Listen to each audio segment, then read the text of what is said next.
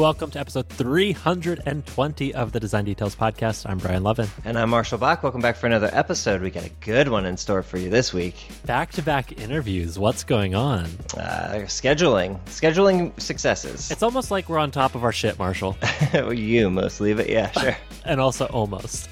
And almost, yeah. We got a good interview. We're catching up with Pablo Stanley today. Pablo is a designer, but as you will soon learn, so much more. He's everything. Everything. A renaissance man of our times. Truly. Before we get into that, though, we have some new supporters this week on our Patreon. Yeah. Thank you so much to new support from Stephen Hathaway, Oscar Lozano, and Struan Robertson. Thank you for your support. You make this possible. You truly make the show possible. So thank you.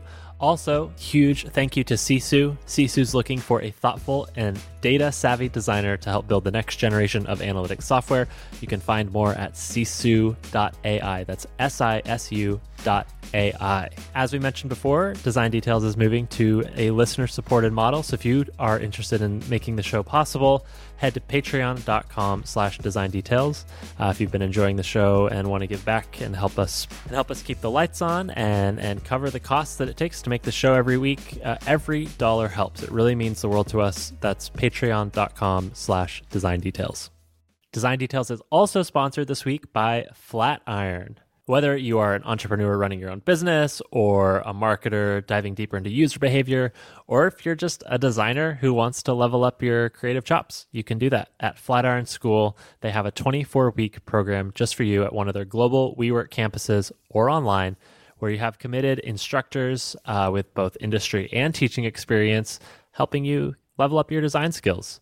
You're going to work on actual client projects, and when you graduate, you'll come out of there with a portfolio of actual work that you can showcase, like real client work. This is a great way to level up, help ease yourself into a new career if you're interested in design, or just build confidence and have the support of a school and teachers, as well as a dedicated career coach. So if all of this sounds interesting and you're ready to level up, head to flatironschool.com/design-details, and you can learn about this 24-week program. That money-back guarantee is, of course, dependent on terms and conditions, which you can read at flatironschool.com/terms. So it's time to level up. Head to flatironschool.com/design-details. Thanks, Flatiron. All right, moving on. Marshall, I am really excited for this next bit. Oh, yeah? Yeah. Talk to me about a movie that you saw this week. Yeah, so your cool thing last week was this movie called Parasite, and you told me to not watch the trailer, not do any learning about it, just go in blind and come out with your mind blown. And Yes. That is exactly what I did. Yeah? Did you like it? I liked it. I very much liked it. The story was something I don't think I've ever seen before. The themes are really well established, but not, beating you over the head with it. I thought that, like, all the acting was great. The casting is fantastic. Like, yeah, and knowing now that, I guess I didn't realize that it was the Snowpiercer guy. And he has a whole slew of other films that he's made, like The Host and Mother. Mother and not the Darren Aronofsky Mother, the other Mother. Other Mother, yeah. Yeah. Brother from Another Mother. And like Otja or something like that. It's about like meat processing. Yeah. So I need to go back and watch some of his back catalog now that I have an appreciation for his modern work. Yeah, I just thought it was great. Everybody should go see it. There was an uncomfortable sex scene, but aside from that, it was like, But it adds to the story. Like, I don't think it was gratuitous. I think it was trying to show, like, illustrate a specific clinicalness to an element of the characters. Sure. Yeah. Okay. That's not what I got out of it, but okay. Oh. Yeah. Okay. No, that makes more sense in Well, context. here, I'll say this. You saw it last Wednesday. I saw it again last Friday. So I saw it twice. And I enjoyed it just as much the second time, even knowing all the things that happen. And I was paying attention for, like, early references to future themes, and really, really well done.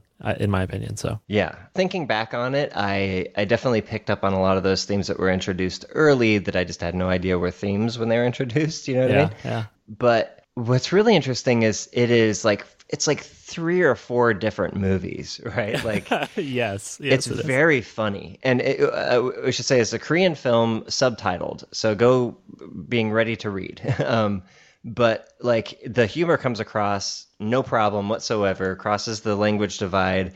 It's actually quite hilarious at points. It's terrifying at points. It's really sad at points. It's a great fucking roller coaster ride. Go in blind, don't know any more than what I just said, and see it. It's really good. Cool. I'm really happy that you saw it. Yeah, me too. I'm glad you recommend it. It probably would never have hit my radar, or if it did, I'd be like, subtitles. I don't know. Is this a good movie? I don't know. Whatever. And I probably would have passed me by. So I'm glad you called it out. Thank you. Cool.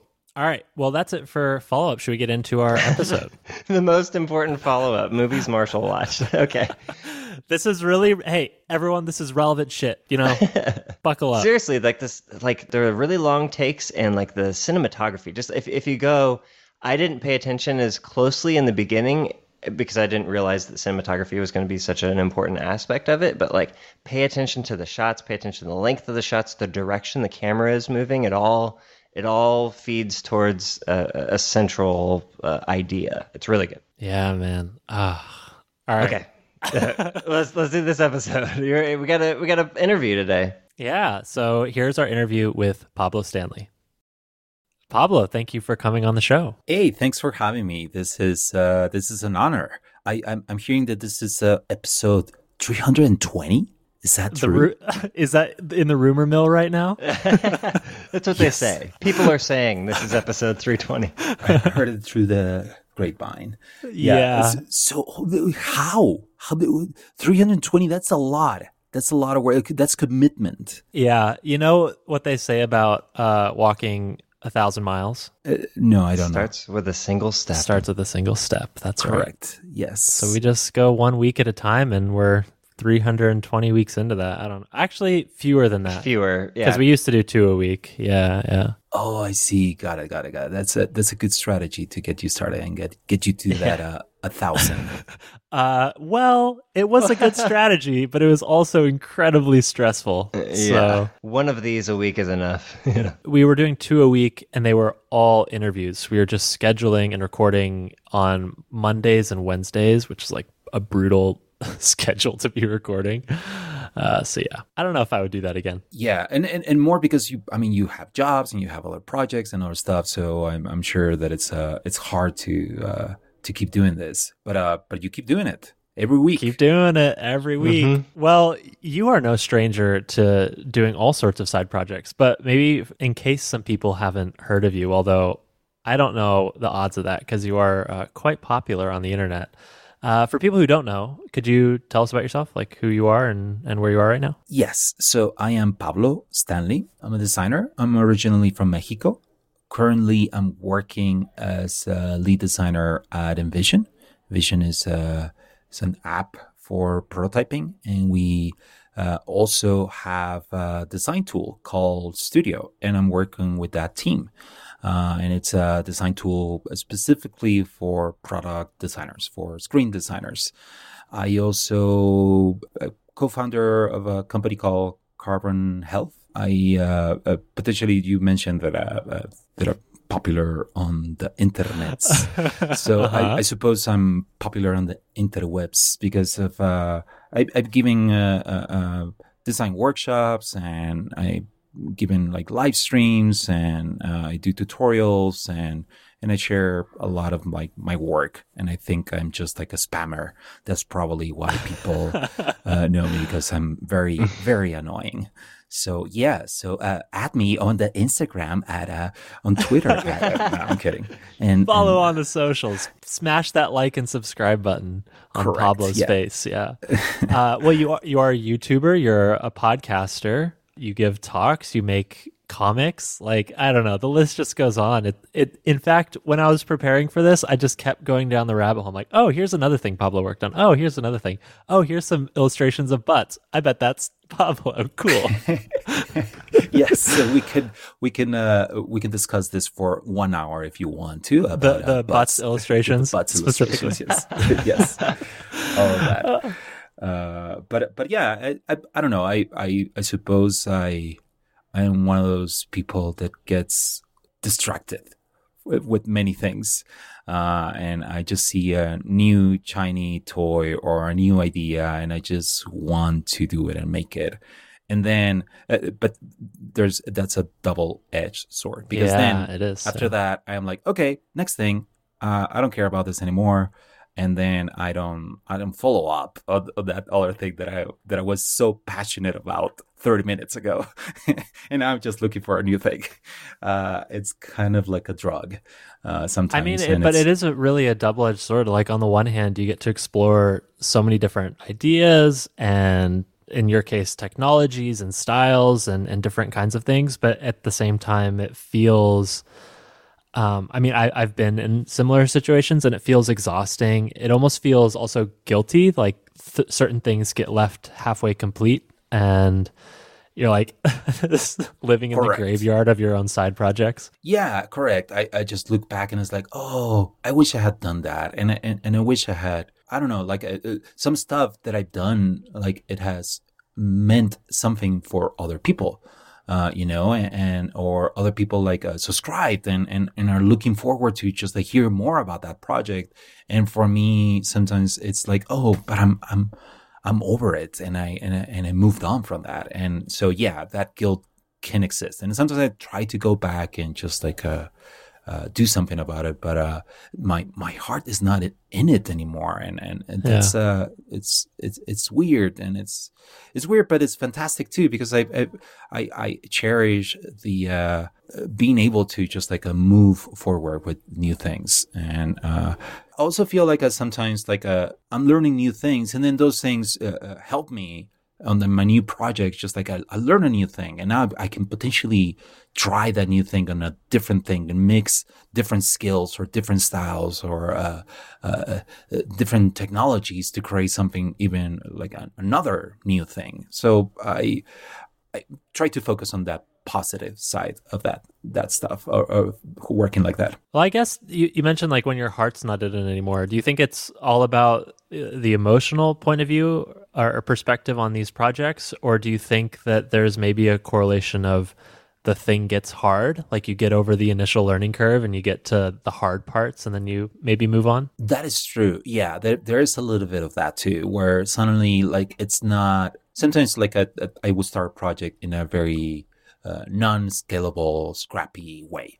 And then suddenly if it, like the next level will be like actually putting more resources into it, or putting in a new technology that allows it to grow more, or even sometimes you even put money in it and put more resources into it. And sometimes like, well, number one, and sometimes that resource is time, and time is one of those things that I value the most, and that I know that I don't have a lot of control, and there's so much I can do to control how much time I can use. So if my heart is not into it, then I shouldn't put time into it. But it's also and it will require even more time, because it's going to be more difficult too. So then it's like, oh, it's not worth it too. But yeah, it's also, I don't know. You make a good point where that guilt of that feeling that I didn't take it to the next level, I do feel it, and hopefully I will stick to one thing one of these days. Maybe someday. Maybe someday. I'll say, like, from my perspective, having done that for a long time, like bounced around between side projects and different types of tools and technologies, is at the end of it, I feel like I've gone really wide, but not really deep. I feel very much like a generalist, but a fairly shallow generalist, I would suppose. Do you ever feel the same way, or do you feel like you get the right amount of depth on each of these things? Yeah, and I totally agree. I totally identify with that, where I feel like I can do a lot of different things, or I have interest in a lot of different things, but as soon as I go a little bit deeper, then it starts getting a little bit more complicated, and then I will I will lose interest. So I do tend to be very wide but shallow too. I think I thrive in an environment when there are a lot of unknowns, and there are a lot of things that there's an opportunity to do a lot of different things, and I thrive there. But after that, when the unknowns are not unknowns anymore, and now you just have to do the work, and now you just have to continue doing it, and you just have to. The only way forward is going deeper. Then that's when I'm not as efficient, and I'm not as good anymore. So I tend to jump to the next thing. But I think I see that as a quality too. I see that as a strength, and hopefully I get to work with other people that see that strength too, and then get past that project or that thing to someone else that it thrives in the environment where they care more about the details and how to grow something, because there's other people that thrive in that environment and don't thrive when there are a lot of unknowns and when there are a lot of things that are not set. So I thrive in that environment. So I think it's a good thing. And it's just like a matter of like being able to be put on that project where those skills can be put into good use. Sure. Yeah, I mean, that makes sense. And actually, I guess, Marshall, I'd be curious how you feel about this too. But you mentioned this sense of efficiency. And I feel like I've gotten to maybe a dangerous point where I'm actually quite fast at doing certain things. And so when I'm learning something new, it takes me... It moves so slow that I feel like I'm wasting my time. Like if I'm learning a new, I don't know, programming language or new framework or something like that, it goes so slowly that in the back of my head, I'm like, I could have probably accomplished a lot more knowing the things that doing the things that I'm already really good at. I don't know. Have you ever felt that? And like, does the efficiency, feels bad to be worried about efficiency that much, but it is in the back of my head when I'm doing new things. I'd be curious both of your perspectives. Well, because Marshall, you're learning some new stuff right now as well. Yeah. I think I'm a lot like Pablo, where growing something that exists is far less interesting to me than defining something that's unknown. If I understood you correctly, Pablo, is that kind of how you feel? Yeah, something like that. Yeah, exactly. Whereas when you get to define and when you get to set the rules, or at least set the vision of where this could go, because you see the opportunities. You see, it's very clear potentially for you where this could go, or for some people, like when it's just a blank canvas, it's so scary, right? Because there's nothing set. So for some people thrive in the blank canvas, while other people need to have a guide and need to have a grid of where things should be set. An 8-point grid, yeah. Yeah, exactly. 8-point grid. Weird. I think I'm kind of in the middle. Like, this is kind of how I describe it, is like I'm good at molding clay, right? Like, I'm not good at creating clay. And once the sculpture is done, I don't want to like finish it and polish it and everything, but like I'm good at molding clay that already exists and doesn't have a form, if that makes sense. Yes. Yeah, like the middle part. Yeah, it's the middle stuff. It's like, okay, we know kind of what we want to do, but we're not exactly sure how we get there. Boom, that's me. Like I like solving puzzles, and that's the puzzle. As soon as I've solved the puzzle, I've lost interest. Are you the same way, Pablo? Yeah, something similar. Yeah, so I don't think I'm interested in making the clay either. Yeah, I will be interested in just like playing with the clay too. yeah. Tossing, as we call it. Yeah, exactly. I'm just kidding. I don't actually know the lingo, but I'm pretty sure that is a word, right? Throwing clay. I think is, shit. Yeah. Throwing clay. That's the industry term, Brian. I believe. Actually, it's a New York thing. We say tossing clay on the East Coast. There you go. Okay. All right, so we'll back up, Pablo. I want to understand a little bit because I think we might have met before in Epicurrence, but we haven't really gotten to know each other. So I'm curious just to know how you ended up in this world. So maybe we could start from the beginning. Like you said, you're from Mexico. What part? Yes, I am from Baja California Norte, which is it's right on the border with California and the United States. And I grew up in a little town. Well, it's not a little town. I call it a little town because I'm like that. But it's from a place called Mexicali, and it's a border city in border with Calexico. And yeah, Mexicali and Calexico. I love it. It's great. Yes, exactly. Mexicali, combination of two words. Somebody back in 1900 thought they were really clever with it. Clever. Yeah. I'm a big fan of portmanteaus, so you win with me. I'm good. Yes. And I lived in San Diego for some time. Like as soon as I finished school, I moved to San Diego and I worked there for some time. And then I moved to San Francisco. You went to school in Mexico, though? Yes, in Mexicali. I stayed there when I was about to choose where to go. I was actually going to study, I don't know how you say it in English, but it's Físico-Matemáticas, which is physics and mathematics. Sure. There you go. I think you just figured it out. Yeah. I was going to study that in Ensenada, which is also in Baja California.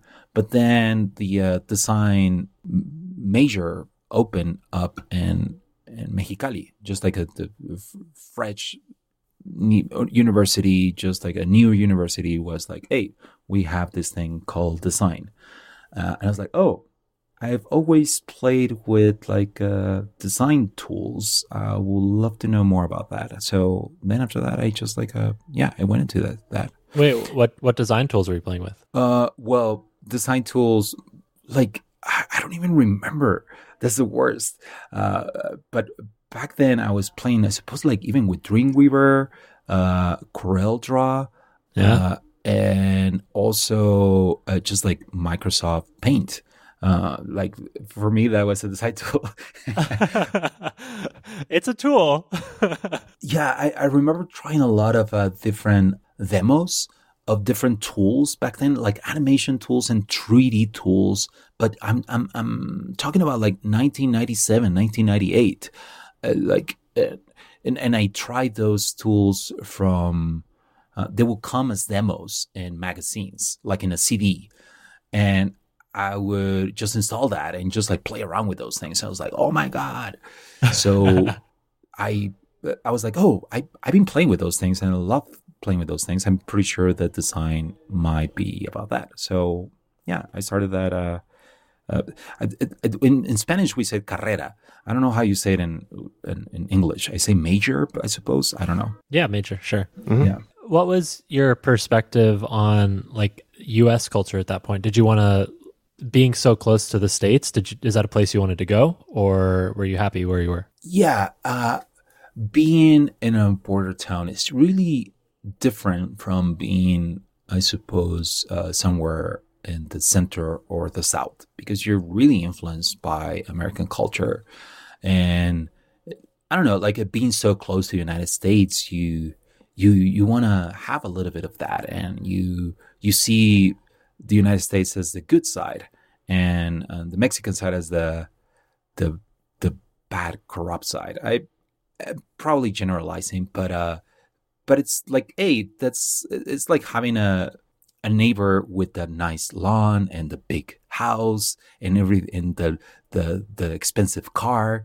And you want a little bit of that, and you get a little bit jealous, and you want a little bit of that life. So, and being so close, you get that. So yes, at least I grew up seeing United States as a place where I would, if I wanted to grow and live a better life and follow the American dream, well, it would be in the United States.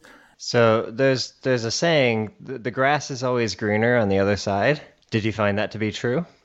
It is greener in one aspect.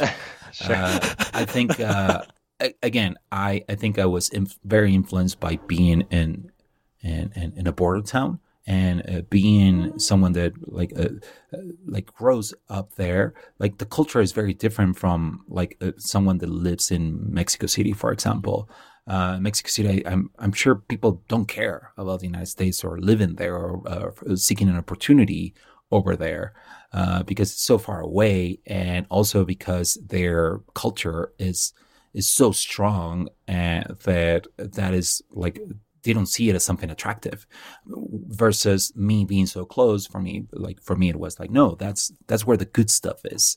That's where the like you're saying, like where the grass is greener. So I think it's different. It's only I can say that. Obviously, in the beginning, for me, it was this is it. This is where I'm seeking the American dream, and I'm trying to live it.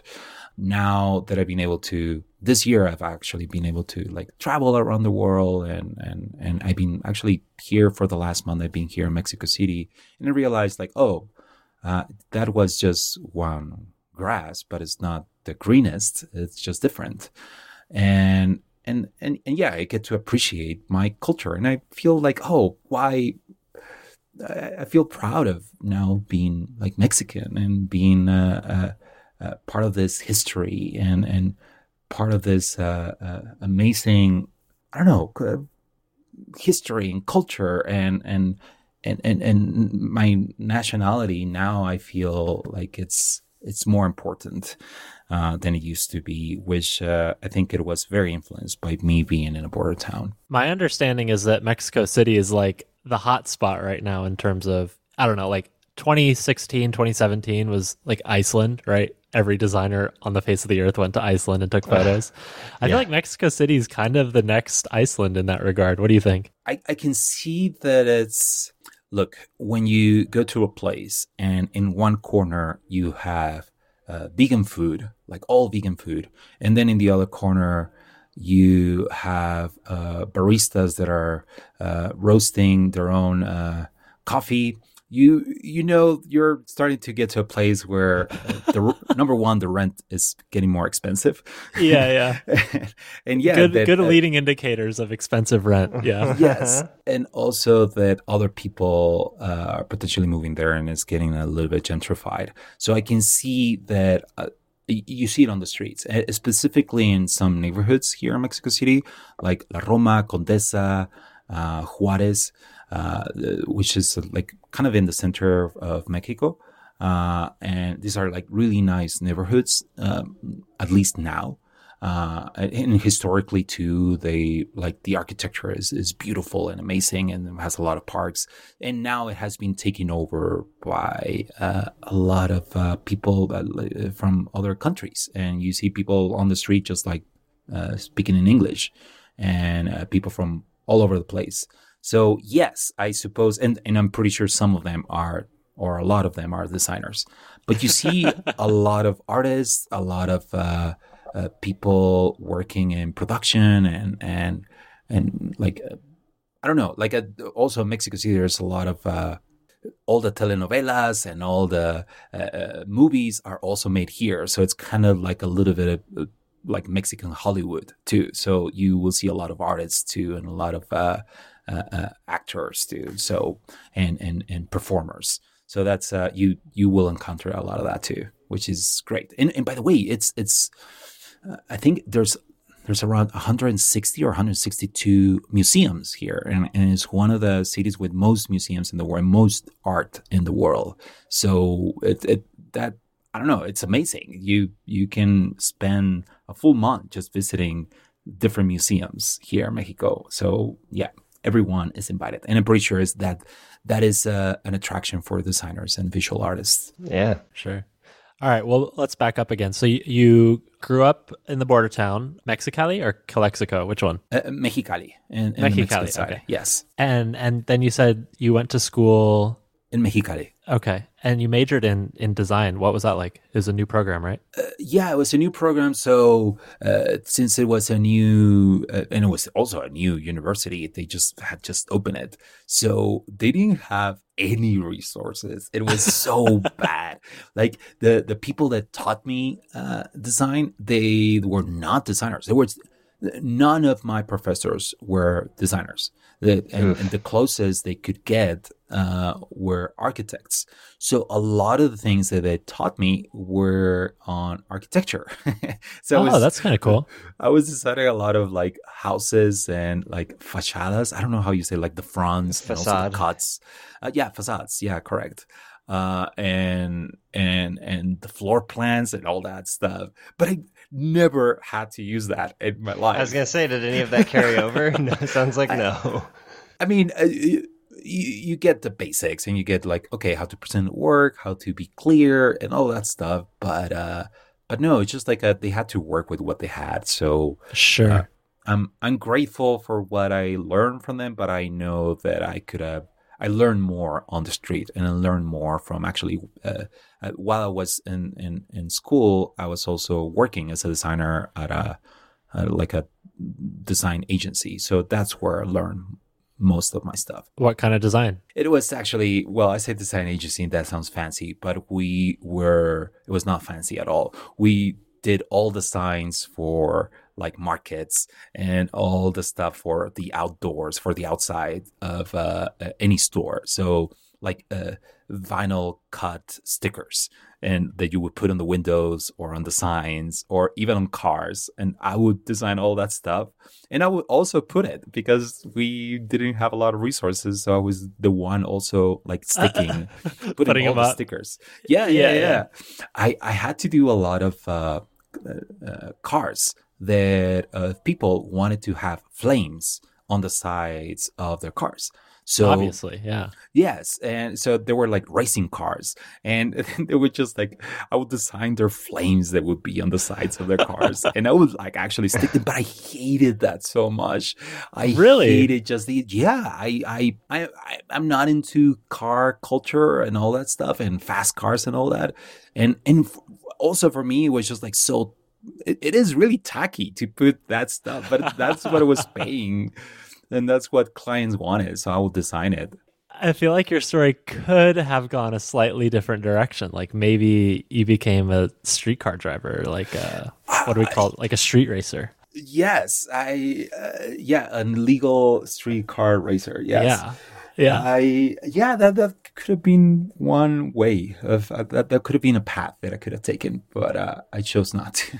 Well, so when you were hating doing all the flames, what were you dreaming of? Like, what was the end goal there with the design stuff? Yeah, I think my dream was like, start my own brand of clothing and just like design my own brand, which I did. I opened my own store, and all the clothing in the store was stuff that was designed by me. I even learned like fashion design. And this was while you were in college? No, this was after college. Okay. After college, while I was in college, I was starting it. And after college is when I opened the store. Is this like a brick and mortar store? Yeah, like a brick and mortar store. Yeah, like online stores were not a thing back then. Or they were, but at least not in Mexico. You wouldn't. And I think that there's still some people will be very cautious about buying something online in Mexico, or at least in some stores. But back then it was just like, no, it was like nonsensical to buy something online. So yeah, I opened my own store. Wait, don't rush through this. Like that sounds so scary and risky. Yeah. And how do you get the money and the like merchandise? And it seems like there's a lot of moving parts there. Yeah, well, so I finished school, and then I went to work in San Diego. And working in San Diego, I was able to save some money. And then while I was still working, I opened the store. So I had 2 jobs. I was working in San Diego, and I had the store. And yeah, like pretty much I was working to finance my dream of my clothing brand, which was horrible. I see the designs now. I was like, oh my God, what was I thinking? Oh no. But the whole idea was like around like some characters. Like I created like different characters, and the characters had like merchandising, and that was like in tote bags and pins and t-shirts and sweatshirts. But I also did like actual like fashion design. At least that's what I thought. And I would like design dresses and I would do catwalks with I also like play in different bands, and I knew a lot of musicians. So I will create events where different musicians will be playing live while there was a fashion show going on. What? With my stuff. Yeah, this was like a long time ago, man. This was back in 2005, I think. Yeah, so I was doing like fashion shows with my stuff, and that's how I would present my stuff to the world. And but the world was seriously just Mexicali, because I was working in San Diego, but my store was in Mexicali. I was still attached to my city. Yeah. So you were driving a lot, I presume. I was driving a lot, yes. Yeah. And it's like a 2-hour drive, so it wasn't as hard, but it was still pretty bad. I don't know. Yeah. When you were young, well, you're also working a full-time job. That's kind of brutal. Yeah. It was. I don't know. Like, you can do it when you. I know I'm going to sound a little bit of I don't know. When potentially privileged, but when you love the thing that you do, just it doesn't feel like work, and you just do it. And I have the privilege to being able to do something that I loved. So for me, it was no work, and I would do it again. So yeah, it wasn't I don't know. There wasn't a lot of effort for me. It's just like something that I had to do. Gotcha. Well, so how long did you do that for, the clothing brand? I stopped in 2008 when the financial crisis started. When you couldn't sell any more shirts and dresses. Well, the financial crisis is starting to suddenly I remember Obama was coming up with a plan, and they gave like $700 billion to the banks and stuff. It's like, okay, this is going to be really bad. Nobody is going to spend any money buying my stuff anymore. So I closed it, and it was great that I did it then, and because like it was so clear for me, this is going to go to poop. This is not going to go great.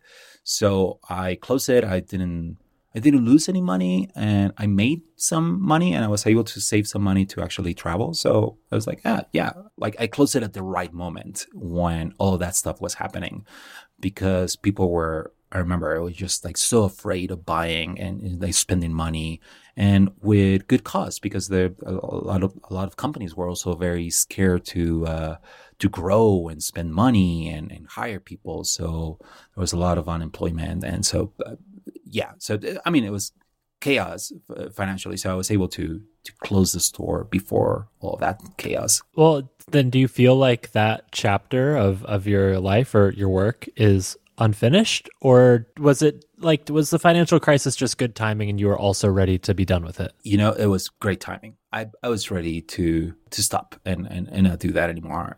Having to come to Mexicali to do that, it was crazy.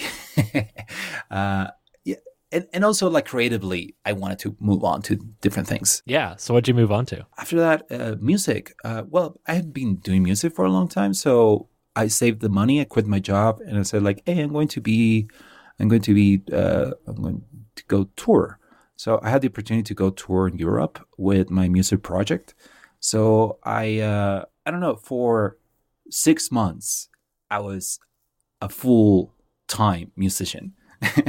And I was like doing music, and I was touring in Europe and in Mexico. What kind of music? It was just like solo project, electronic. I would play my own sampling instruments live. So play different synthesizers and vocals, and I would just like create the songs like Legos, live. Like with a loop pedal? Actually, I used what was the Chaos Pad? That's what it was called, from Korg. And it was a thing that allowed you to create effects with it. It had like a touchpad. So you create effects with your finger and just like create amazing, dope stuff. But it also had a sampler. So you could record 4 different tracks live. And not only that, but you can combine them. So suddenly 4 tracks could become 6 or 8 because you will record on top of them. So I had 2 of those. So that meant that I had 8 tracks. Oh, man. By the way, I'm looking at a picture of this thing and it's ridiculous. It looks so cool. Right? It's like so straight dope. out of Knight Rider or something. You know? Yes, exactly. It looks from the 80s and you touch it and it's just like all the pixels and the sounds were amazing. So I would connect all of my synthesizers. I had 3 synthesizers. I would connect them to a mixer, and then that mixer would connect to one of those Chaos pads, and that way I would like record these things from my mixer. From the mixer will go to the Chaos pad where I will record the samples, and I would in like the samples I would also apply some effects right there on the Chaos pad and use the synthesizers in it, and I would sing and just like create songs live. And that was a little bit, I think, I don't, that sounds going to sound pretentious, but I think it was a little bit ahead of time, ahead of its time, because like people will look at me and will be like, what the hell are you doing? Like, and I will be just in front of people. And I would also like be invited to both live events and also to DJ events. So because like it was also like kind of electronic music, but it was like also played live.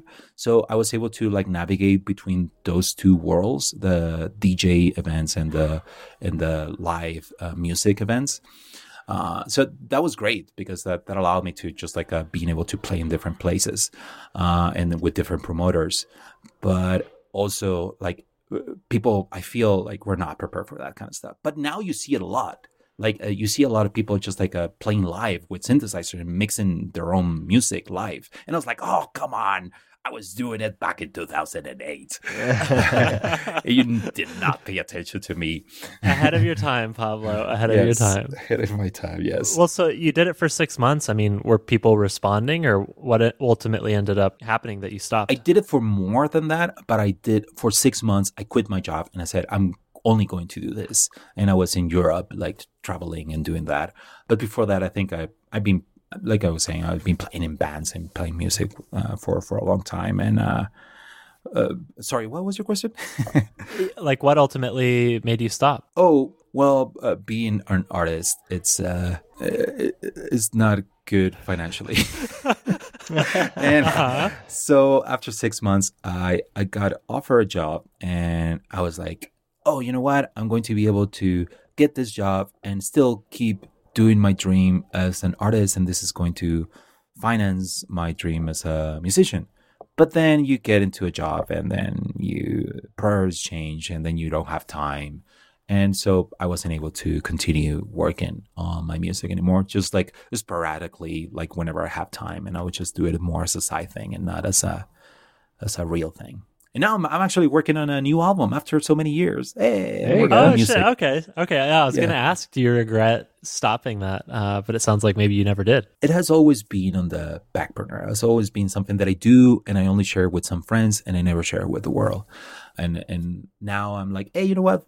Screw it. I'm going to put some music out there, and if people like it, cool. And if not, it's cool too. But I'm going to go full on. I'm going to make videos and all that stuff. And I'm going to do shows. Let's see what happens. It struck me as odd when you said that you didn't put your stuff out there, because I feel like you're so open with the rest of your work. Like you're very willing to share work in progress. Is there something that you're self-conscious about with the music that you're not with design? Yes, I'm very self-conscious about my music. And because I see other musicians and they're amazing and I don't think my stuff is as good as theirs. So I obviously get like, oh, everybody's going to think that I suck, which is okay. At the same time, I don't know. I do have that creative fear with my music.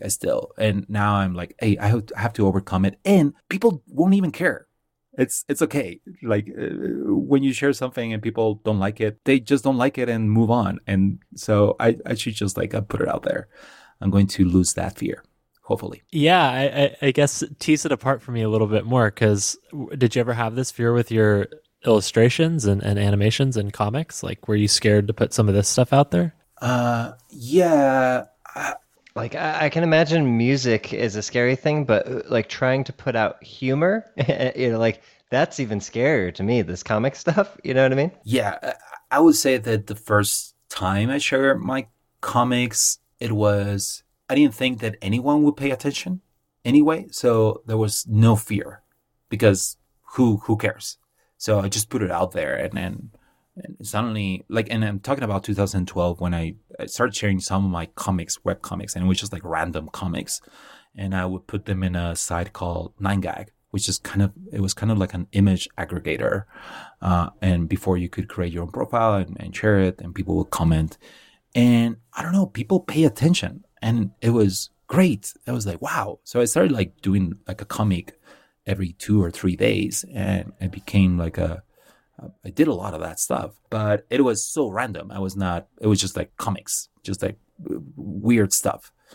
Then later, after working at a startup in San Francisco, and getting a little bit more of the Silicon Valley culture and startup culture, I created a comic series that was pick a little bit about that and a little bit about my experience. And it was called The Design Team. It's called The Design Team. Yes. And still active. Yes. Well, it's been a while, but yes, loosely active. It's been a while, yeah. Yeah, the first time I shared it, I was pretty scared. But at the same time, I was like, who cares? If nobody sees it, or if somebody sees it and doesn't like it, that's going to be the end of it. And so what is there to fear? But I do remember people liking it. And that was actually more, I was more scared because actually people were reacting to it. Yeah. That's what I was going to say is they're actually very funny, and they resonate so deeply with just how the design and technology world actually is.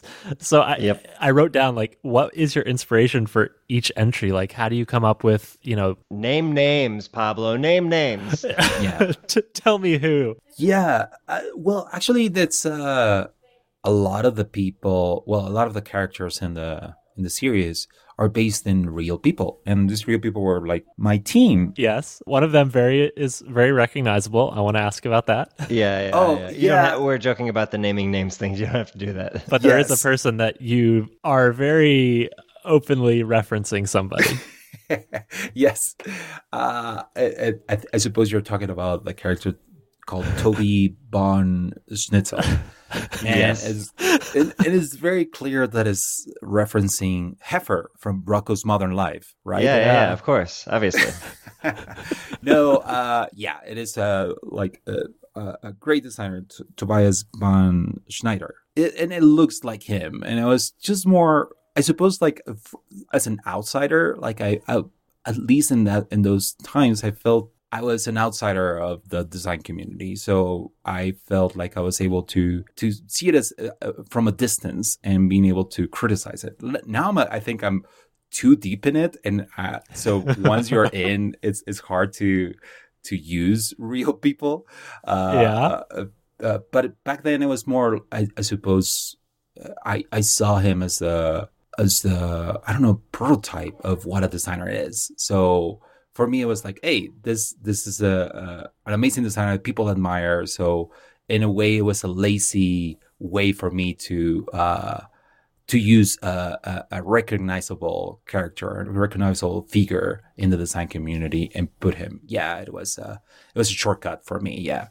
But actually, Tobias took it really well and shared it, and he took it with humor, and I'm super grateful for him to being so cool, and he's an amazing person, and and he shared it actually on Twitter, and remember when he shared it, I was like, oh my god, shit! So I was so scared too, because people are going to hate me because they love him, but no, people were like, oh yeah, it's just in good fun. It wasn't coming from a place of hate or malice. It was just making fun of the industry that sometimes I feel like we take ourselves a little bit too seriously. Oh boy, do we ever? We need to make fun of ourselves, because otherwise, darkness lies down that path. Well, yeah. So tell me, what is the point of this? What are you trying to accomplish? Do you have goals around this series, or is it just an outlet of the things you're experiencing right now? I think it was, an outlet for me to, in a way, I had just worked for 2 years straight at a startup, like intensely, not being able to work in any side project or anything. That was the only thing I was doing. And I was like, through this process, I was also learning a lot because it was my first time working as a UX designer, or whatever, interaction designer, product designer, whatever you want to call it. But back then I didn't know what that was. I was just a designer, and potentially just a web designer or someone that would just play around with things and make them look cool. So for me, it was a very intense learning experience. And then I thought, hey, you know what? I should go back to writing comics as a creative outlet. And I saw this as an opportunity to document what I went through, what I was still going through. And I found it also just like ripe for comedy, because while I was learning and while I was going through learning about the community and the industry, like I realized like, oh, why is everyone so serious about this stuff?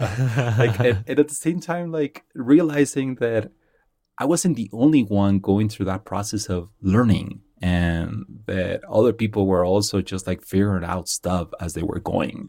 So that was also like funny for me, and I thought, and also relatable, and I wanted to share that too, where I went through that, and I'm sure that other people have gone through that or are going through that, and hopefully people are going through that realize that we're all learning, and that if you have I don't know, imposter syndrome, or you feel like you're inadequate, like you're number one, you're not the only one, but that doesn't mean that you're not good. It's just normal because you're learning while you're going through it. Yep. So yeah, my idea was like, hey, potentially if I share these things that I felt, other people are going to connect with that, and hopefully I get to learn from what other people have felt, but also like encourage other people to know that they're not alone. So if there was any agenda, it was that. Okay. And so you put it out there, and at this point you've done several entries. What's the response been? Like, how are people reacting to this? I think it has been mostly positive, and I have shifted the characters, where more of the stories revolve around the character that looks like me. It's pretty much just me. And this is because I think I realized like there's an opportunity for me to share more of like, hey, this is really me. These are the things that I feel. And so there's no mask. This is and be as vulnerable as possible. So I think people have reacted well to that. I also changed the style because it used to be like with color and everything was painted. But now I'm like, oh man, that takes a lot of work. Yeah. So I changed to just black and white and really thick outlines. And that has become my style.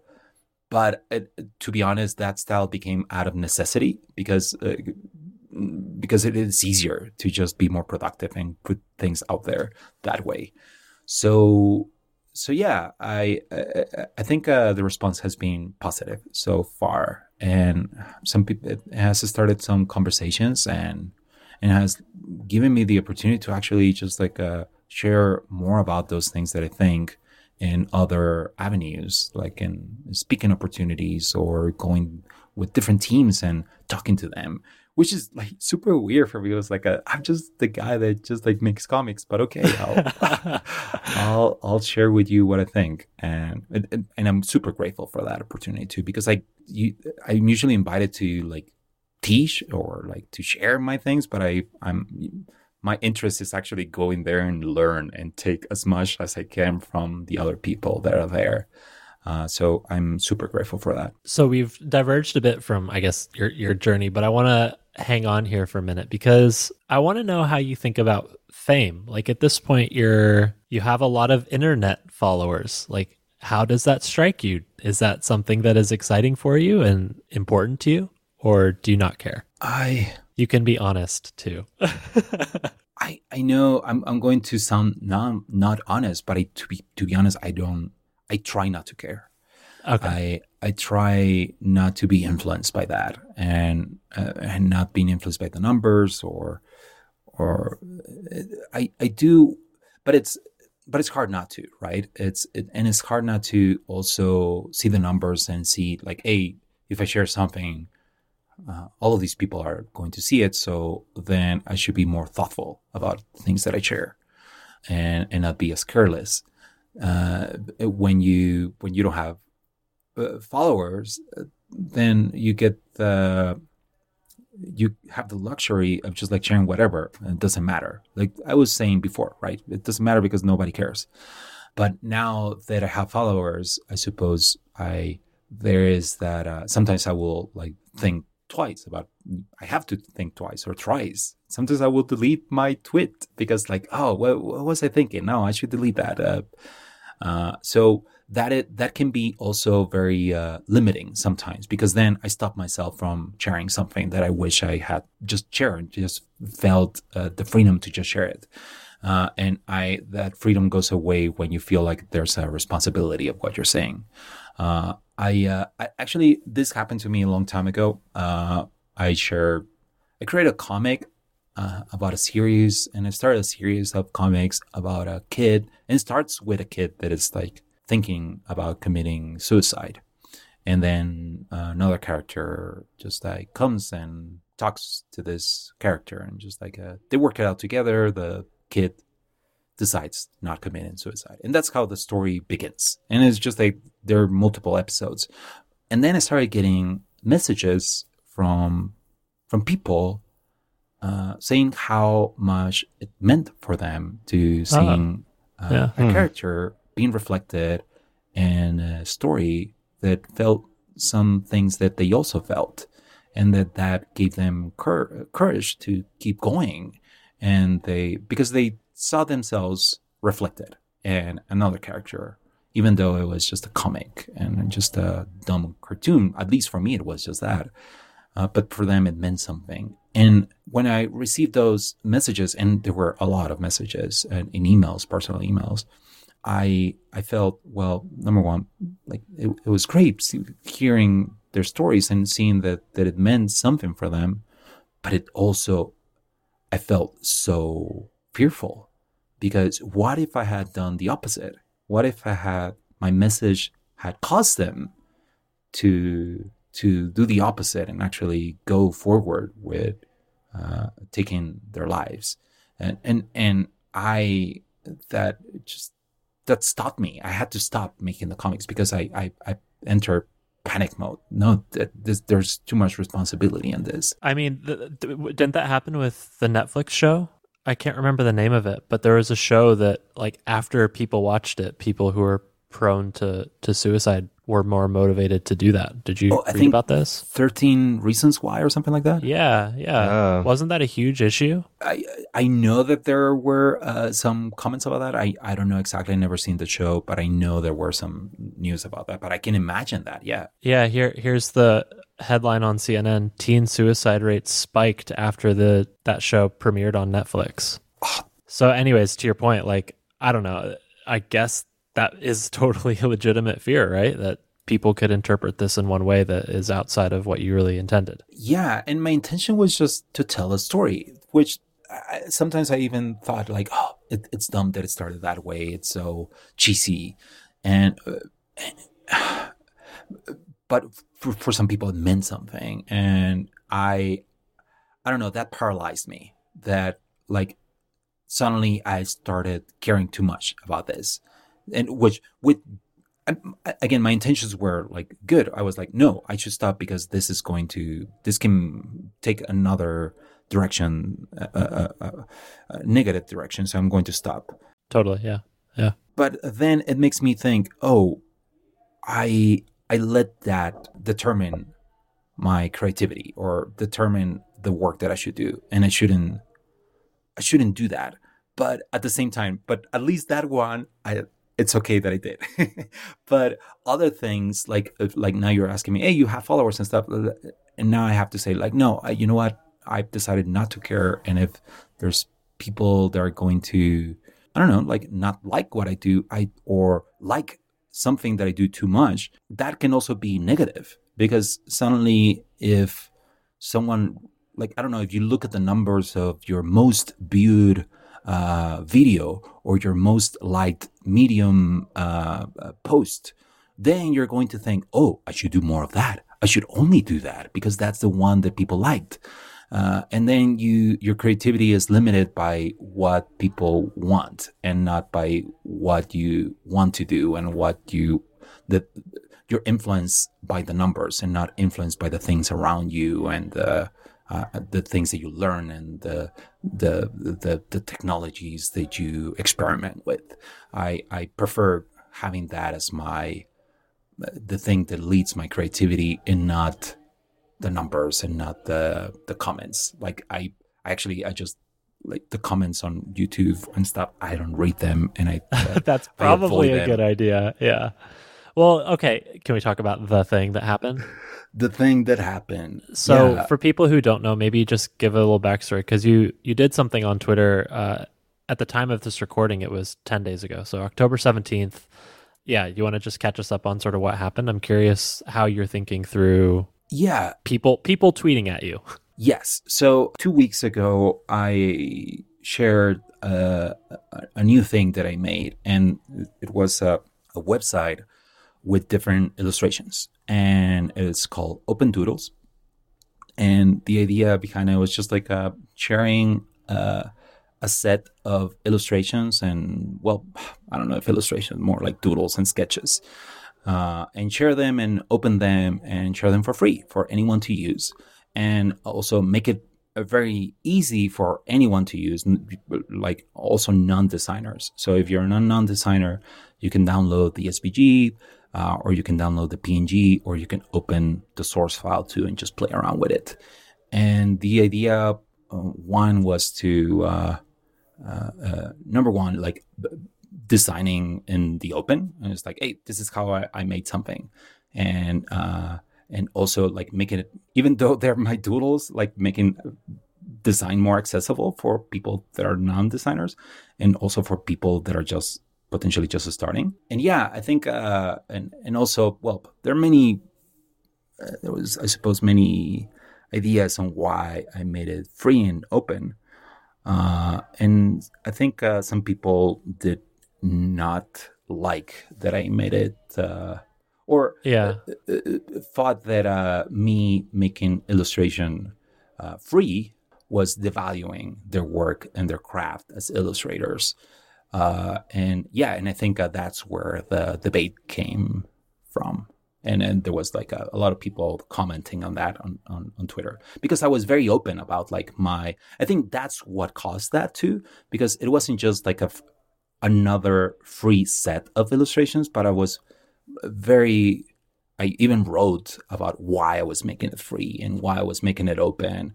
And it wasn't just free, but also opening the source file. And here's, if you want to work on it, you can do whatever you want with it. And I also put a license, like a CC0 license, where it's like, you don't even have to give me credit. If you want to use it for personal or commercial use, feel free to do that. And don't even mention my name. It's okay. So a lot of people thought that was a bad precedent, I suppose, for their craft and for what they make. And that said, I don't know, like devalue their work, because suddenly like the potential clients or potential people that will hire them will be like, oh, well, there's this other thing that is free. Why are you charging me so much? Or why should I even pay you when I can just get this for free? That's, I suppose, the argument was coming from, where I was. Well, what do you think of that? Well, I don't know. I don't agree with that argument. I understand where it's coming from.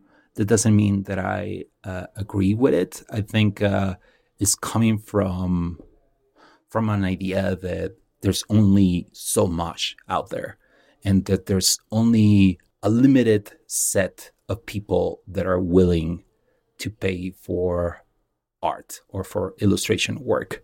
And that now those people are going to be choosing my doodles, like ugly doodles that I might add, over their professional work. And so that the value makes it harder for them to ask for their work to be paid.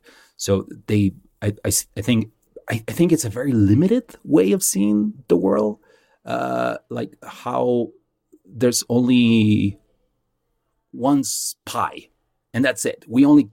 Everyone gets to only eat from this small pie. And if you suddenly make something free, then that makes less people being able to eat from that pie.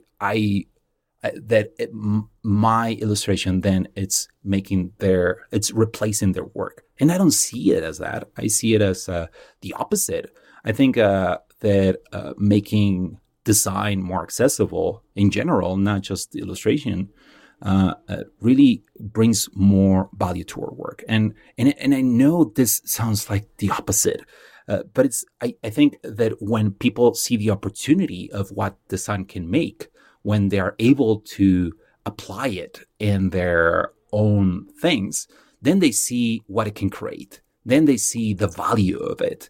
Then they see that, oh, this is what designers make. This is what my thing could look like if with design. So then the value of design goes up because more people are aware of it and more people are able to see it.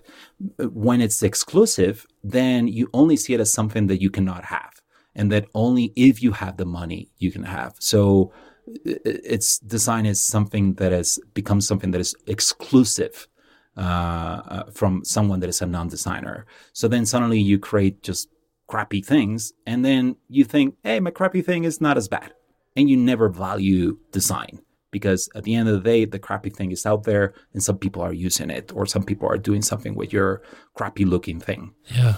But when you are able to add design to it, then you see like, oh, more people, number one, potentially more, I'm getting more people to use my product or my thing, or more, it's getting more attention because I've been able to apply design to it, and I've been able to make it look good or make it more easier to use.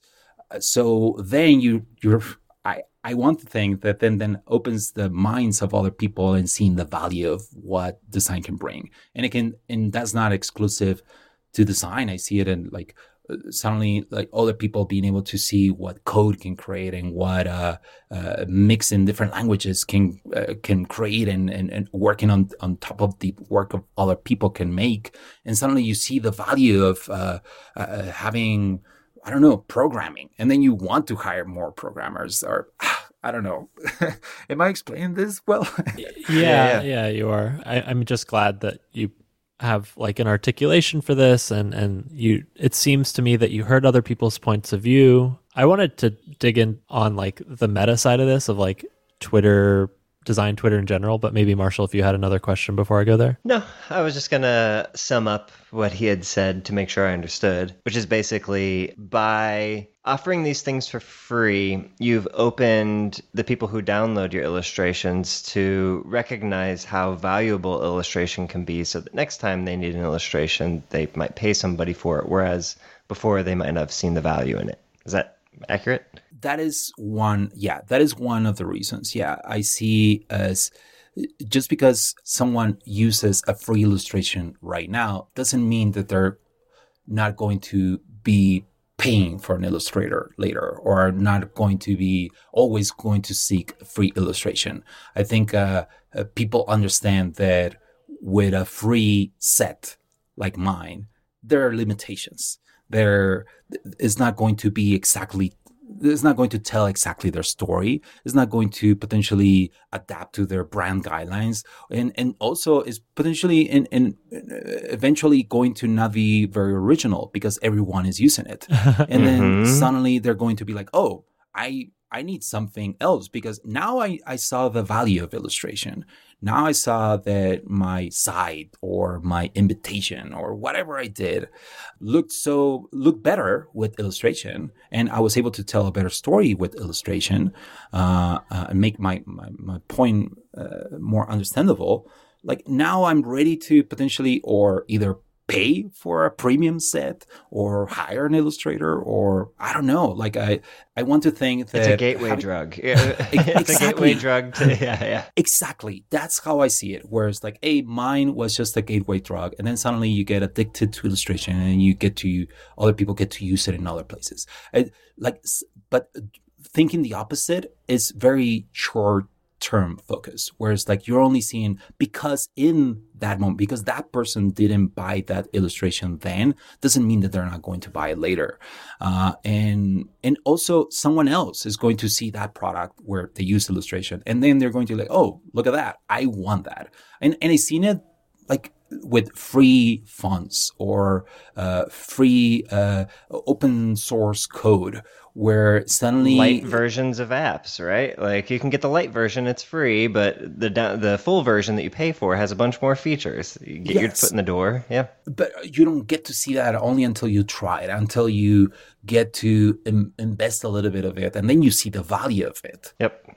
They're never going to buy that thing before, but now that they've gotten a taste, they will probably maybe buy it because they realize the value. Yeah, and so and I think that is one of the reasons. Another reason is like I want to give back, to be honest, because I've been benefiting throughout my whole career from a lot of free stuff that I got in, like from other people that have shared their UI kits or their texture backgrounds or their buttons with gradients and slices in the corners before there were corner radius in CSS. Yeah, 9 slices. Oh man. Yes. Like, dark days. Dark days. And all those gigantic high resolution PSD files that I used to download and inspect and learn from them and see how they did something, and then copy one layer that I liked and put it in my own illustration, for example, use a texture here.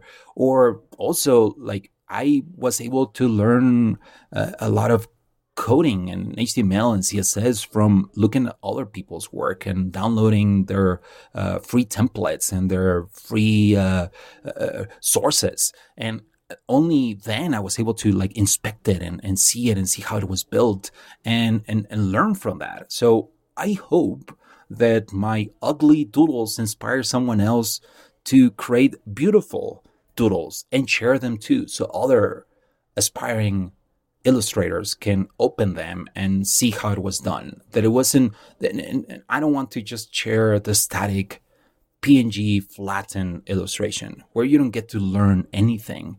You just like try to assume how something was done, but only until you actually see the layers and, oh, okay, they used a mask here. Oh, they made the library this way. Oh, they named the components this way. They organize things this way. Only then, when you see the dishes in the kitchen, you get to see how the meal was done and how the sausage was made. Yes, and I want other designers to be able to see that, and there's no other way to do that, only by sharing the source and also sharing like with tutorials and stuff, which I try to do that too. You know how I learned HTML? How? Right-click inspect.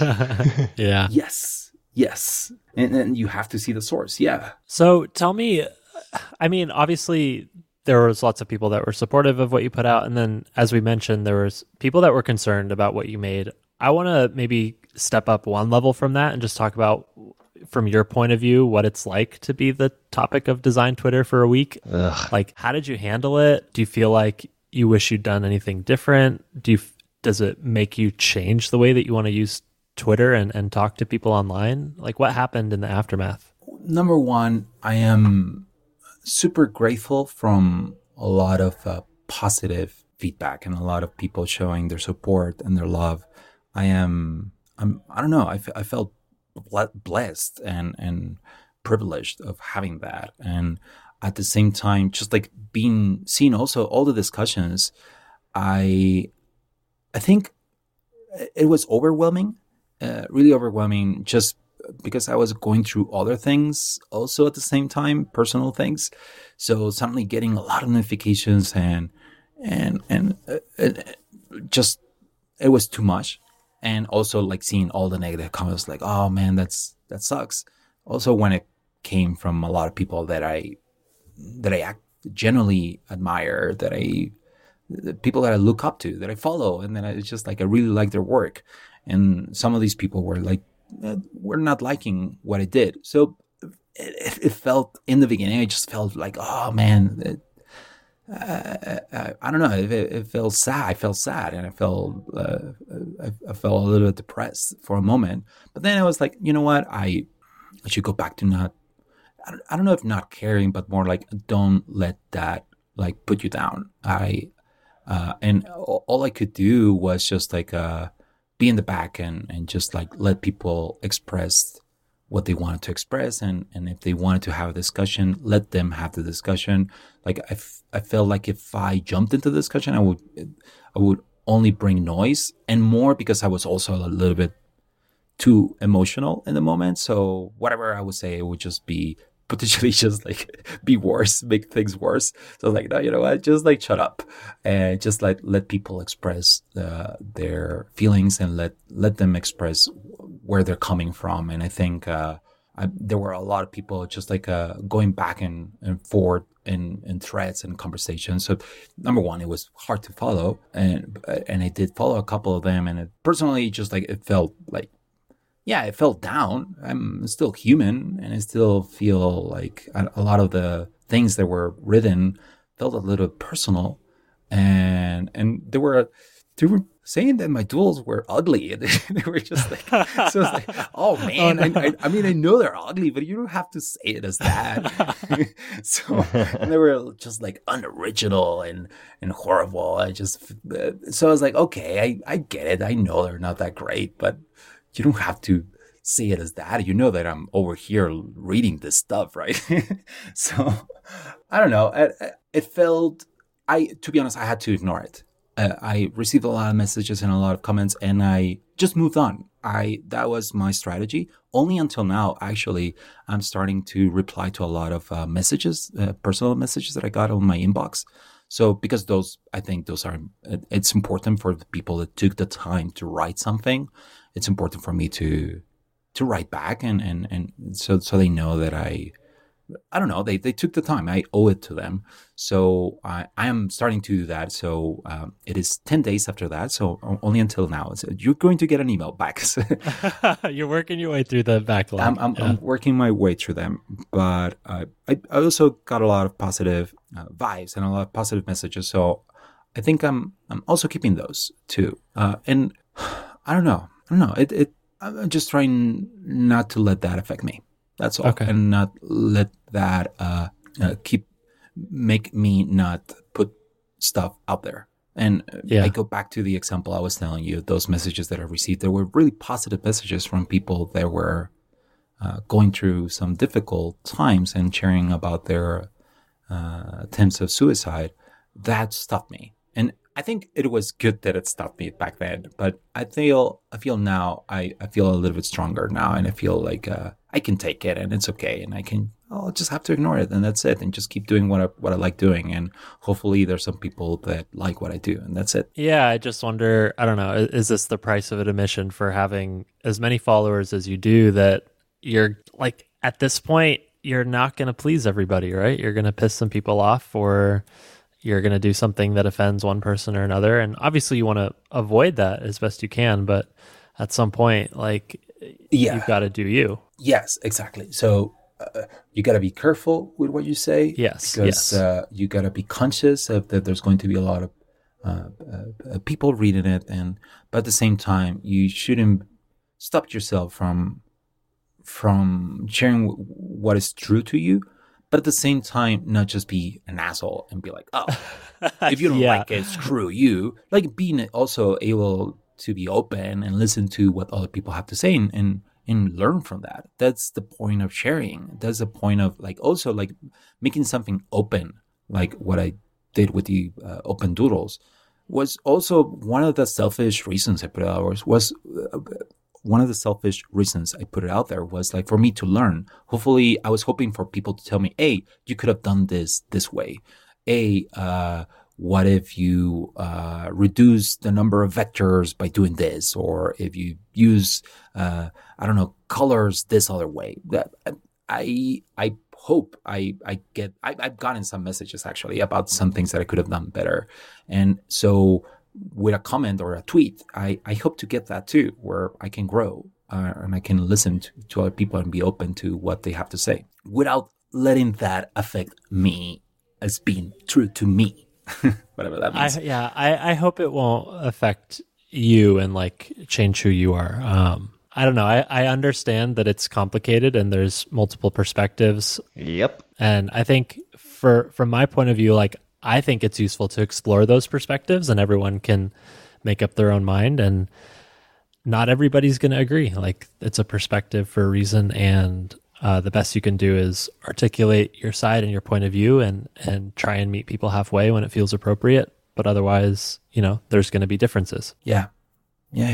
So on that note, maybe we should, I don't know, we skipped so much of your life, but I don't want to, we're almost an hour and 20 minutes into this. So being conscious of time, maybe it feels good to go into our cool things and wrap up, unless there's anything else you wanted to cover, Pablo. No, let's jump to the cool things. Enough about me. I'm so tired about talking about me. You're done talking. All right, cool. Yes. All right, well, let's do some cool things. And you have the choice if you want to start us off or if you want us to break the ice. You start. I don't know how to talk about my cool thing this week. I'm not sure how people will feel about this. Let me pose a question to you guys. Did you ever play the Call of Duty Modern Warfare series of video games? Familiar. I did. Yes, totally. Also Black Ops. Yes. Did you play Modern Warfare 2? I believe that's regarded as one of the best COD games. Mm-hmm. Yeah. So Modern Warfare 2, it was still like from Call of Duty. Well, they're all from Call of Duty, right? Yeah, they're all the Call of Duty series, yeah. Yes, I remember that. And that was it. Was that in Iraq, I think? Or what was it? I mean, they all kind of bounce They're around all the over world. Place. Actually, there's not even a main character. You kind of play Oh, as that's not different correct, people. Marshall. Oh, is it this one? In most Call, not most Call, in the Call of Duty games that I've played, you don't always play as the same character throughout. Yes. You bounce around characters, you bounce around locations. I guess, okay, well here, do you remember why Modern Warfare 2 was controversial? Oh, yeah, the airport scene. Yes, the airport scene. Oh, yeah, no Russian. No Russian. All right, so for people who didn't play the game, Modern Warfare 2 was a very controversial game because in the campaign, there is a mission where you played as a Russian terrorist and you go into an airport and you commit an act of terror in the airport. Clarification. You have the choice to. You have the choice to. You are part of a group that is doing it. You don't have the to pull people the around trigger. you will do it, whether you do it or not, but you have the choice whether you shoot anyone or not. So, and I did not in my playthrough, and I was like, oh, let me go through. Okay, fine. I can play as pacifist. Pacifist, still a bad guy. So my cool thing is the new Call of Duty Modern Warfare game came out this week, and so every other year a different publisher makes an entry into the series. So there's the Treyarch series, which is popular for the Black Ops series of the game, and then there's the Infinity Ward, and they kind of have their own play styles and game mechanics, and they're very different, but it's all under the same brand. And so this year it's a continuation of the Infinity Ward, and they're the company that also made the Modern Warfare 2 with that controversial airport scene. So anyways, I played the campaign, and this one is tough. It was a tough campaign to play. For the same reason? For the same reason, but inverted. I don't think you ever play a terrorist, but there are flashback scenes where you are in a terrorist attack from the perspective of a child. Oh, boy. And it's like really fucking heavy and could be disturbing for many people. But ultimately, I guess I'm sharing it because it was like a pretty powerful game play or like play through. Like it is very cinematic. There a lot of cutscenes in this year's release. Like you're basically just watching a movie and you kind of walk through the movie, and parts of that movie are from the perspective of people suffering at the hands of terrorists. So anyways, for people who are interested in this video game, I thought the campaign was really well executed. The game is fun. I'm now moved on to multiplayer, which is much more casual, and you don't feel super guilty shooting the bad guys in that version. But yeah, holy shit, the campaign on this one was, Marshall, I know you're into these like story-driven kind of video games, and this one, the story's okay. It's the generic Russian bad guys, and you're out to stop them. But there are these cutscenes that are pretty powerful and compelling. So, Yeah, I wasn't planning on playing this one just because like Call of Duty is mostly known for its multiplayer, right? Like, yeah, the campaign is kind of a throwaway for most players of Call of Duty. So. And I kind of have been drawn into thinking of it like that too. I forget that there's a single player, but when this one came out, I was like, oh, there'll be new videos in my recommended feed, I guess. But I never considered playing it, but maybe I will now if you say the single player is good. Not usually. Sometimes the single player isn't all that good in Call of Duty games. So I don't know how you'll feel about it because I think your sort of metric for quality is coming from games like God of War, which has... like the newest one was regarded as having an incredible story. So I don't know, maybe it won't live up to that. But as far as Call of Duty games go, and like just also technically the way the games have progressed and how fucking real it looks, it's insane. So yeah, I don't know. You could poke around or watch a couple videos and see if it's interesting. All right, I'll press F to pay respects. Yeah, so I guess that's my cool thing. I don't know if that's necessarily cool, dark topics, but... What is the name of the new Modern Warfare, or does it have a name? Just Modern Warfare, yeah. The games do this. It's like after a while, the same thing is true of God of War. There was a game called God of War 20 years ago, and then eventually they make so many of them, they're like, fuck it. It's one again. Right? Tomb Raider did the same thing. Or you just slap a "the" in front of it, and then it's a new thing. Well, here, I'll say that if people remember playing Modern Warfare 2, the multiplayer was phenomenal. Probably one of the most fun multiplayer experiences I've ever had. And I think this one so far is they've brought it back. They've brought it back to its roots. Like in recent iterations, they got super futuristic and you had jetpacks and shit like that. No, it's back to the roots. You are just a grunt on the ground.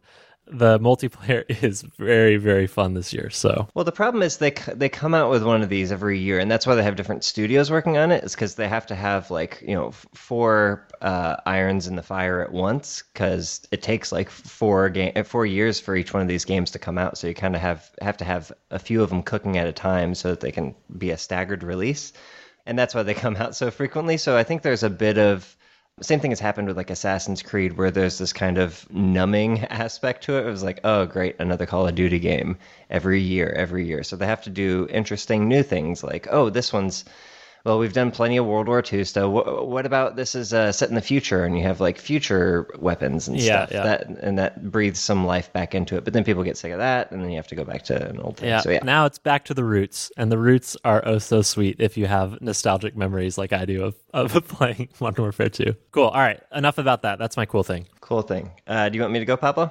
Yeah, I can go. I was going to share about Bruno Simon's portfolio. Yeah. I think he released it this week, and it's like a WebGL 3D experience from Bruno Simon. And I suppose he's more of a developer. I think he describes himself as a creative developer. And in the portfolio, you use a truck, a little car, to navigate like a green field where you'll be able to see more of his work, obviously, as a portfolio. But there are a lot of little hidden gems and games. So you can play like a bowling game, and also jump in ramps. And just like almost everything is destroyable. So you can just like destroy it with your car and just like crash it. And I don't know, it's pretty cool, and it has also like an amazing sound design too. So and you control it as a game too. We're also speaking of games here too. Yeah. No, it's so good. I retweeted it, and one of the small details that I love is the title of the website. Like when you're looking at the tabs in your browser, the title will sort of redraw itself as you're driving around. So there's a little car and it'll sort of move left and right as you're driving around. Like that's a tiny detail that like doesn't matter. He could have just made the title his name, right? Like Bruno Simon's portfolio, but instead just these little touches. And certainly within the game, you get lots more like that, like little nods and cool interactions. So that's cool. Yeah, this is fun. It's very fun too. I have to say, I'm not sure how like effective it is at getting people to view the work itself, because you kind of just want to drive around and ram into blocks. But yeah, certainly if you dig enough, you can enter and explore his work. So yeah, it's kind of like the portfolio is the work. The medium is the message, right? The medium is the message. Yeah, and so you get, like, you don't even need to see the examples of his work. It's already there. You're like, sold. He's capable of this? All right, cool. Hired. Yeah. Well, cool thing. We'll have a link to that in the show notes, but it's bruno-simon.com. Correct, yes. All right, Marshall, wrap us up. Last but not least. Okay, so my cool thing this week is a television series. I've been watching it with a fiance for maybe the past few weeks, and it's very, very good. So it's a show called The Good Doctor. Brian, have you heard of this? Pablo? Never heard of it. No. Okay, yeah. And it was like on the periphery of my awareness for the longest time. But essentially, it's a story following an autistic surgeon with savant syndrome who is like a surgical resident at St. Bonaventure Hospital in San Jose. Yeah. So I was like, if you've seen Tropic Thunder, I was like, I don't know if I want to watch this, if it's going to be embarrassing or like awkward to watch an actor who is not autistic portray an autistic person. Are you referring to Robert Downey Jr. wearing blackface? No, I was referring to the line that Robert Downey Jr., the advice he gives to Ben Stiller's character. Oh, yes. Yeah. Yes. Simple Jack, yeah. And I was worried that this would jump that particular shark. So I stayed away from it. But I've recommended this before, but I watch this guy on YouTube called Dr. Mike. And he has a series where he watches like the first episode of medical series like Grey's Anatomy and ER and stuff like that, and comments throughout the episode saying like, this is accurate, this isn't accurate, and then gives little backstories on stuff. So that was interesting. And one of the episodes he did was the Good Doctor. So I had seen it before, and we ran out of shows to watch, kind of. And I was looking around, and this popped up, and I was like, I'll give it a shot. It is one of the most like heart-wrenching and heartwarming shows I've seen in a long time. It's very well acted. Each story is kind of like House, right? Where there's like a monster of the week kind of thing, where there's basically a patient of the week that they have to figure out what's wrong with them, and it's usually some obscure esoteric thing that only one person could think of, and that's Sean, the main character. The entire cast is really talented. The story is really good. All the like, not just the inter-episode arcs, but like the overall like season arcs of the progression of these characters and everything is super fun to watch. Virginia ends up crying at the end of every single episode. I end up teared up at the end of every single episode. Oh boy. It's like it's a really good show, and I highly recommend it. And here's a cool little fun fact. The main character, Sean, the guy with autism, he is British.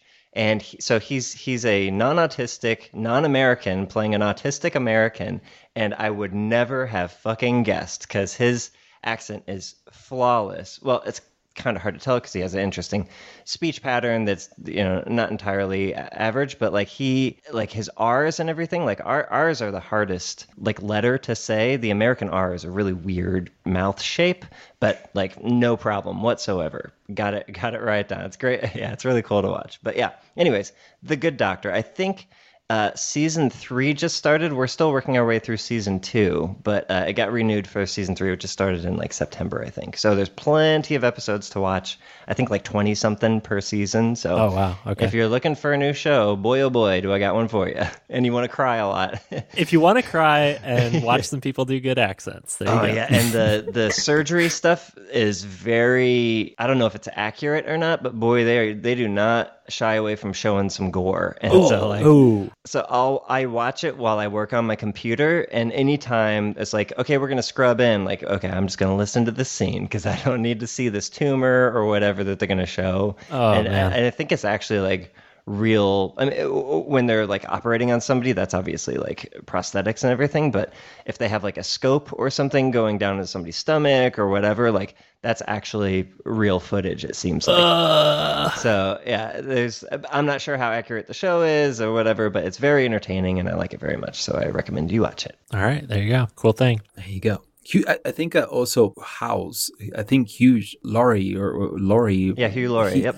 He was also British. Yeah, and he plays an American undetectably. It's amazing. Yes. Yeah, what is it with these doctors taking our jobs, Brian?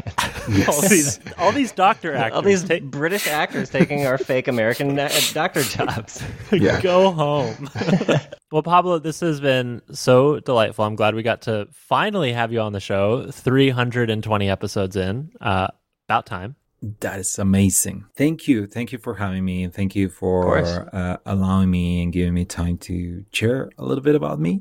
Sometimes I feel like it's like having the opportunity to talk about yourself, like lets you discover and remember things that you hadn't even thought about. Like I hadn't thought about like the fashion store for a long time, and my music for a long time too. So thank you for that opportunity to just like look back in the past, A little walk down memory lane. It's hard. I mean, I'm sure we missed a million things. And, like if you read the about page of Open Doodles, there are some stories in there about why you are committed to giving away things for free. So I know we skipped things, but I'm really glad we got to dig into the small piece of your life that we did. So yeah, worst case scenario, we just have you back sometime. Yes, let's do that. Future. We'll see at 6:40. Yes. Yeah, right. All right. Well, let us know when you're in San Francisco or New York, respectively, and we'll talk to you later. Okay. Thank you. Thanks for having me. Bye-bye. All right, that's a wrap. That was episode 320 of the show. We hope you enjoyed it. If you did, let us know what you think. We're on Twitter at DesignDetailsFM. Tweet at us, hit up Pablo. If you enjoyed the show and want to say hi to Pablo, please tweet at Pablo. I think he'd probably appreciate hearing. So yeah, go do that. In the meantime, if you are interested in leveling up your design skills, Flatiron School has a 24-week program helping you learn from both industry and teaching experts, backed by master teachers and learning experienced designers, helping you level up your chops as a designer. Head to flatironschool.com/design details. They're going to help you change careers with confidence, and they have a money-back guarantee. To learn more about that, go to flatironschool.com/terms.